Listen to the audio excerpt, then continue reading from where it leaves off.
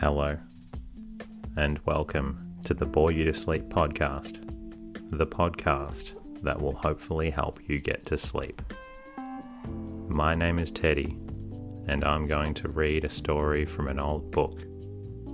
Not one that is particularly interesting, but one that is hopefully boring enough to get you to sleep. Tonight's readings will revisit a book that we read previously. However, based on recommendation to reread another part of the book from one of our listeners, Jess, we'll be taking readings from Jane Eyre by Charlotte Bronte. The book is published in 1897. If you enjoy it, please jump into the podcast app, leave a comment, rating, and hit subscribe if you haven't already. It helps me bring out more episodes, which allows me to read more and more readings to you. In the meantime, sit back, lie down, relax, and enjoy the reading. Jane Eyre by Charlotte Bronte. Chapter 2. I resisted all the way, a new thing for me, and a circumstance which greatly strengthened the bad opinion Bessie and Miss Abbot were disposed to entertain of me. The fact is, I was a trifle beside myself, or rather out of myself, as the French would say. I was conscious that a moment's mutiny had already rendered me liable to strange penalties, and like any other rebel slave, I felt resolved in my desperation to go all lengths. Hold her arms, Miss Abbot. She's like a mad cat.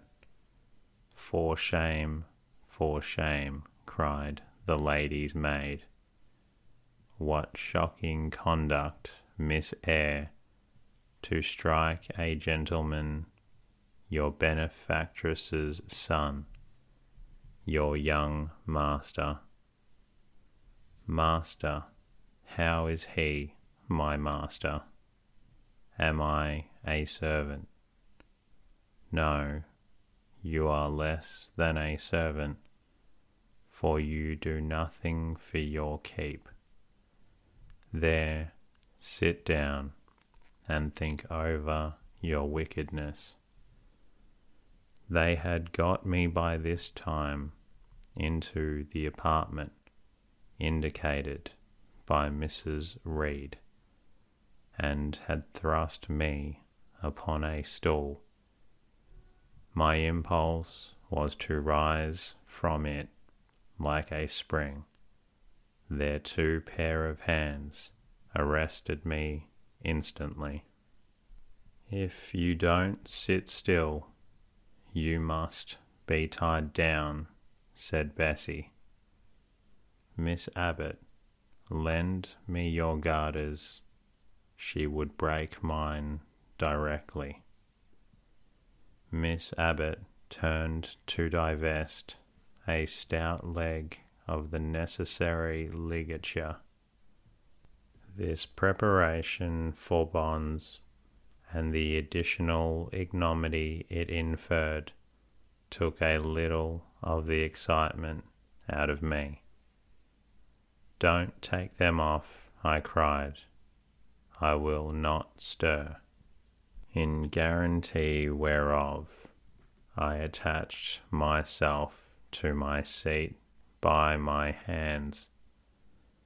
Mind you don't, said Bessie, and when she had ascertained that I was really subsiding, she loosened her hold of me.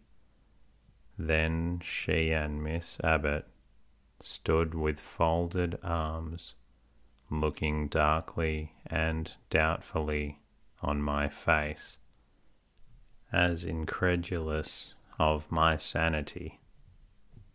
She never did so before, at last, said Bessie, turning to Abigail. But it was always in her, was the reply.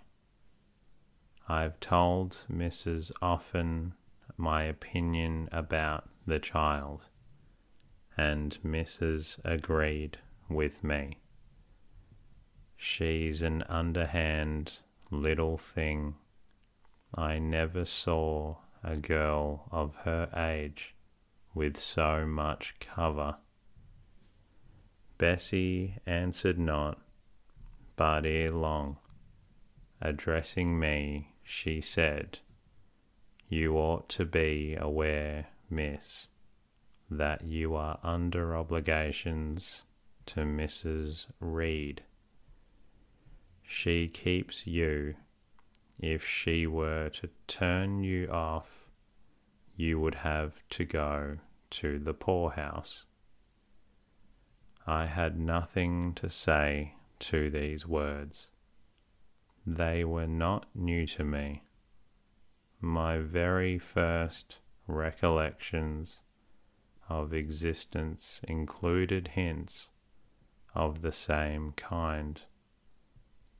The reproach of my dependence had become a vague sing-song in my ear, very painful and crushing, but only half intelligible.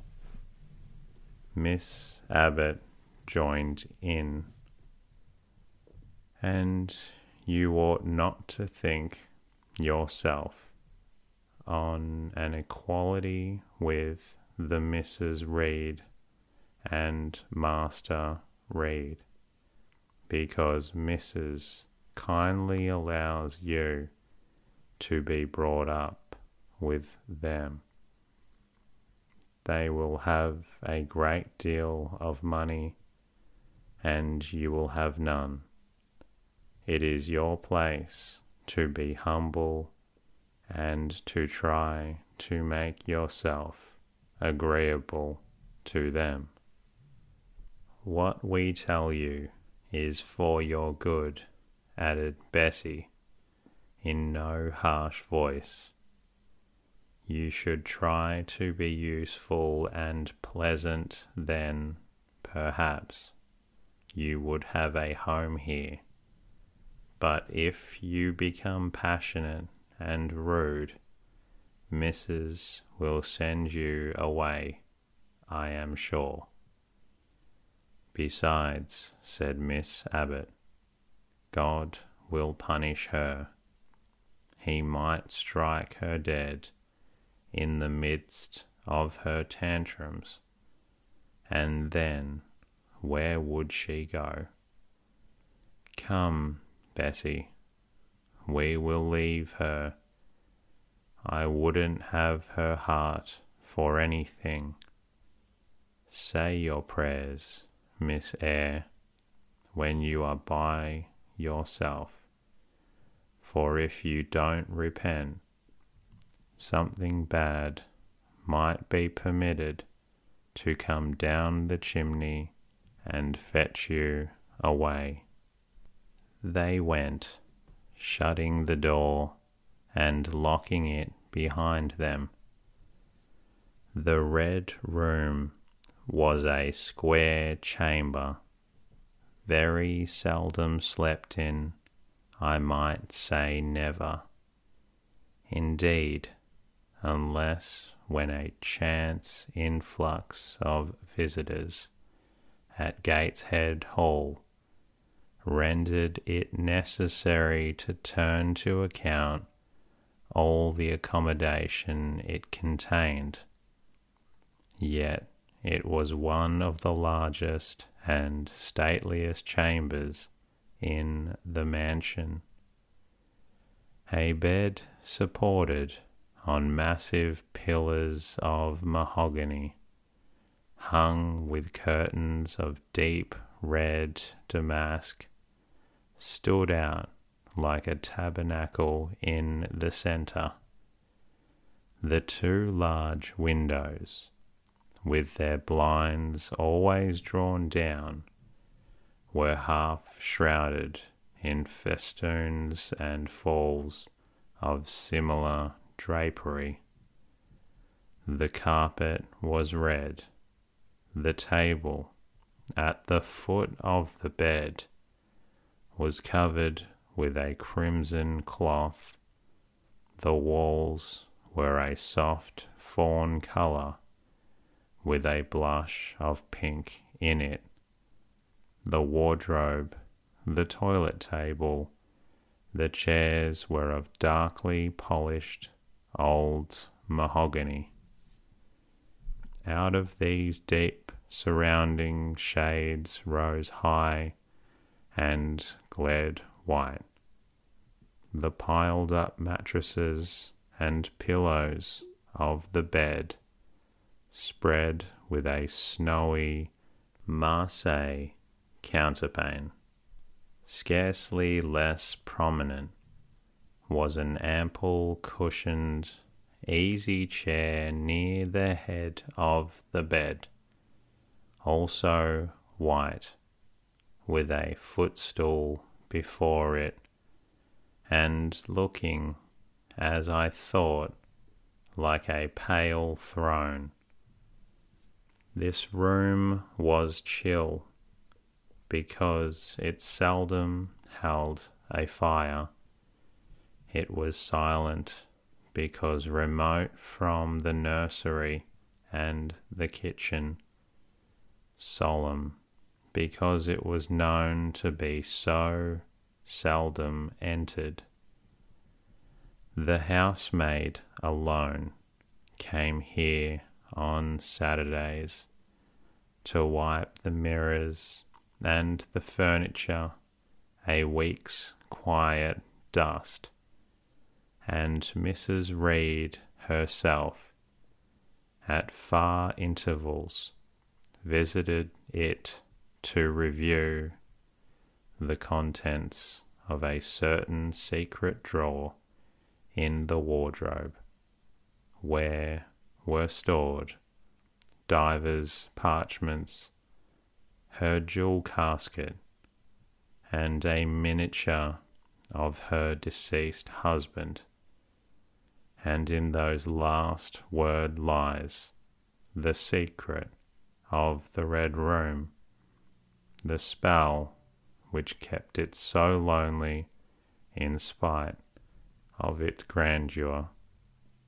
Mr. Reed had been dead 9 years. It was in this chamber he breathed his last. Here he lay in state. Hence his coffin was borne by the undertaker's men, and since that day a sense of dreary consecration had guarded it from frequent intrusion. My seat, to which Bessie and the bitter Miss Abbott had left me riveted, was a low ottoman near the marble chimney piece. The bed rose before me. To my right hand there was the high, dark wardrobe, with subdued, broken reflections varying the gloss of its panels. To my left were the muffled windows, a great looking glass between them repeated the vacant majesty of the bed and room. I was not quite sure whether they had locked the door, and when I dared move, I got up and went to see. Alas, yes, no jail was ever more secure. Returning, I had to cross before the looking glass. My fascinated glance involuntarily explored the depth it revealed. All looked colder and darker in that visionary hollow than in reality, and the strange little figure there gazing at me with a white face and arms specking the gloom, the glittering eyes of fear moving where all else was still, had the effect of a real spirit.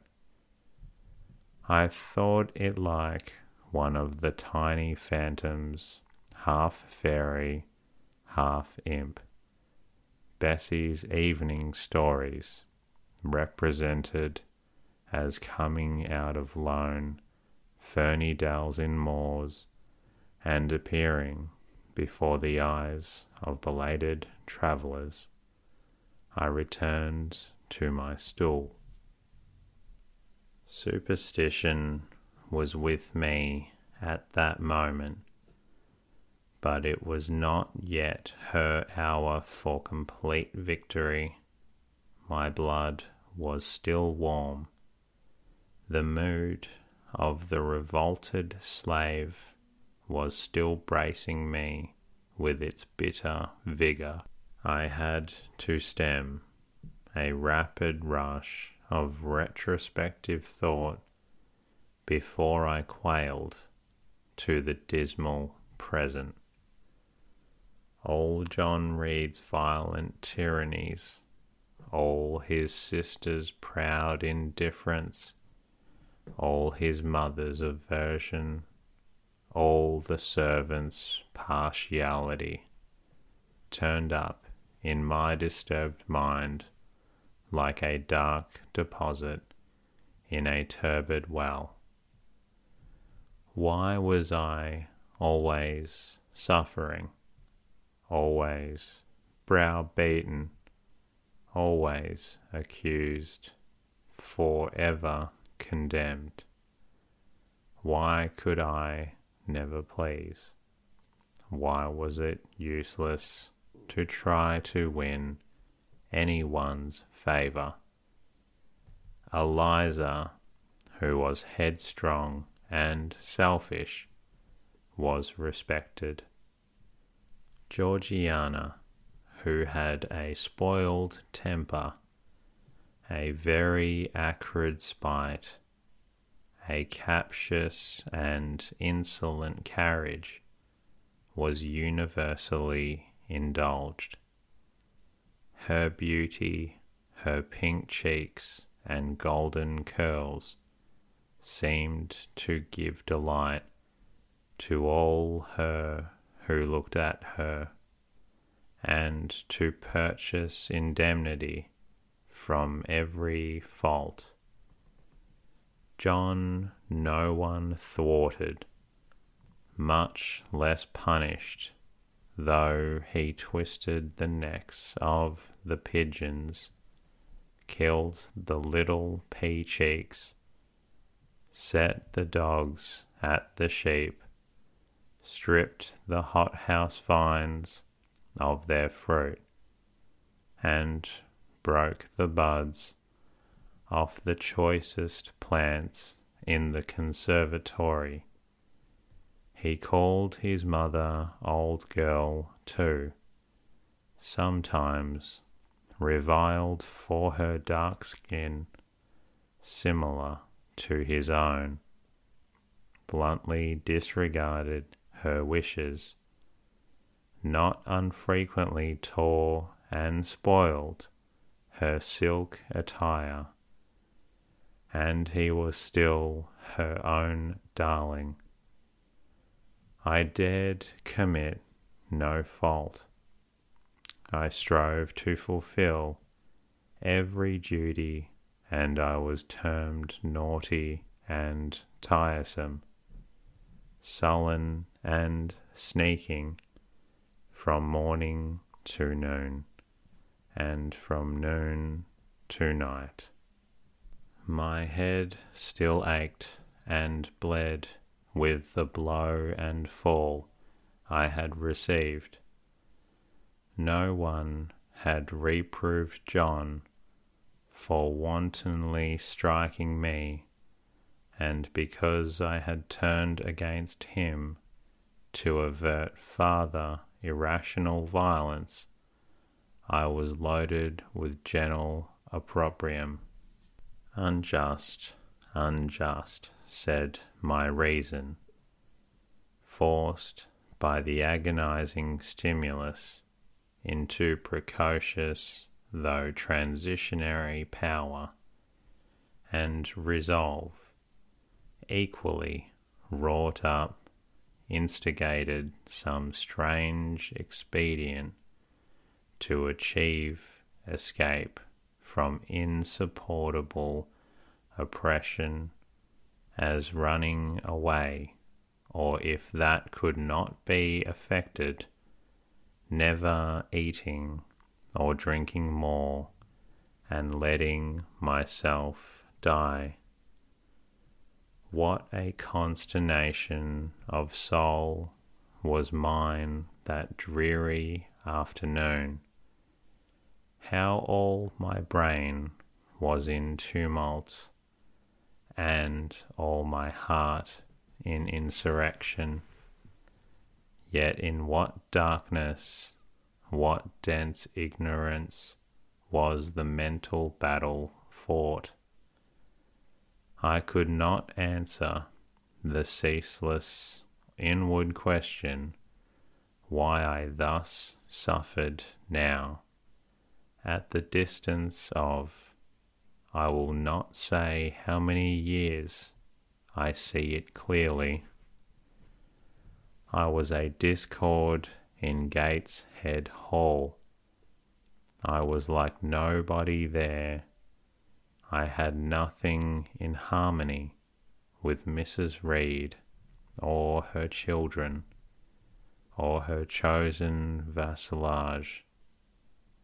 If they did not love me, in fact, as little I loved them, they were not bound to regard with affection a thing that could not sympathize with one amongst them, a heterogeneous thing, opposed to them in temperament, in capacity, in propensities, a useless thing, incapable of serving their interest or adding to their pleasure, a noxious thing, cherishing the germs of indignation at their treatment, of contempt of their judgment. I know that I had been a sanguine, brilliant, careless, exacting, handsome, romping child, though equally dependent and friendless. Mrs. Reed would have endured my presence more complacently. Her children would have entertained for me more of the cordiality of fellow feeling. The servants would have been less prone to make me the scapegoat of the nursery. And that concludes readings from chapter 2 of the book. I hope you're feeling a little drowsy. I know I am after reading through it, which is very good if you're trying to get to sleep. Until next time, good night, and speak to you soon.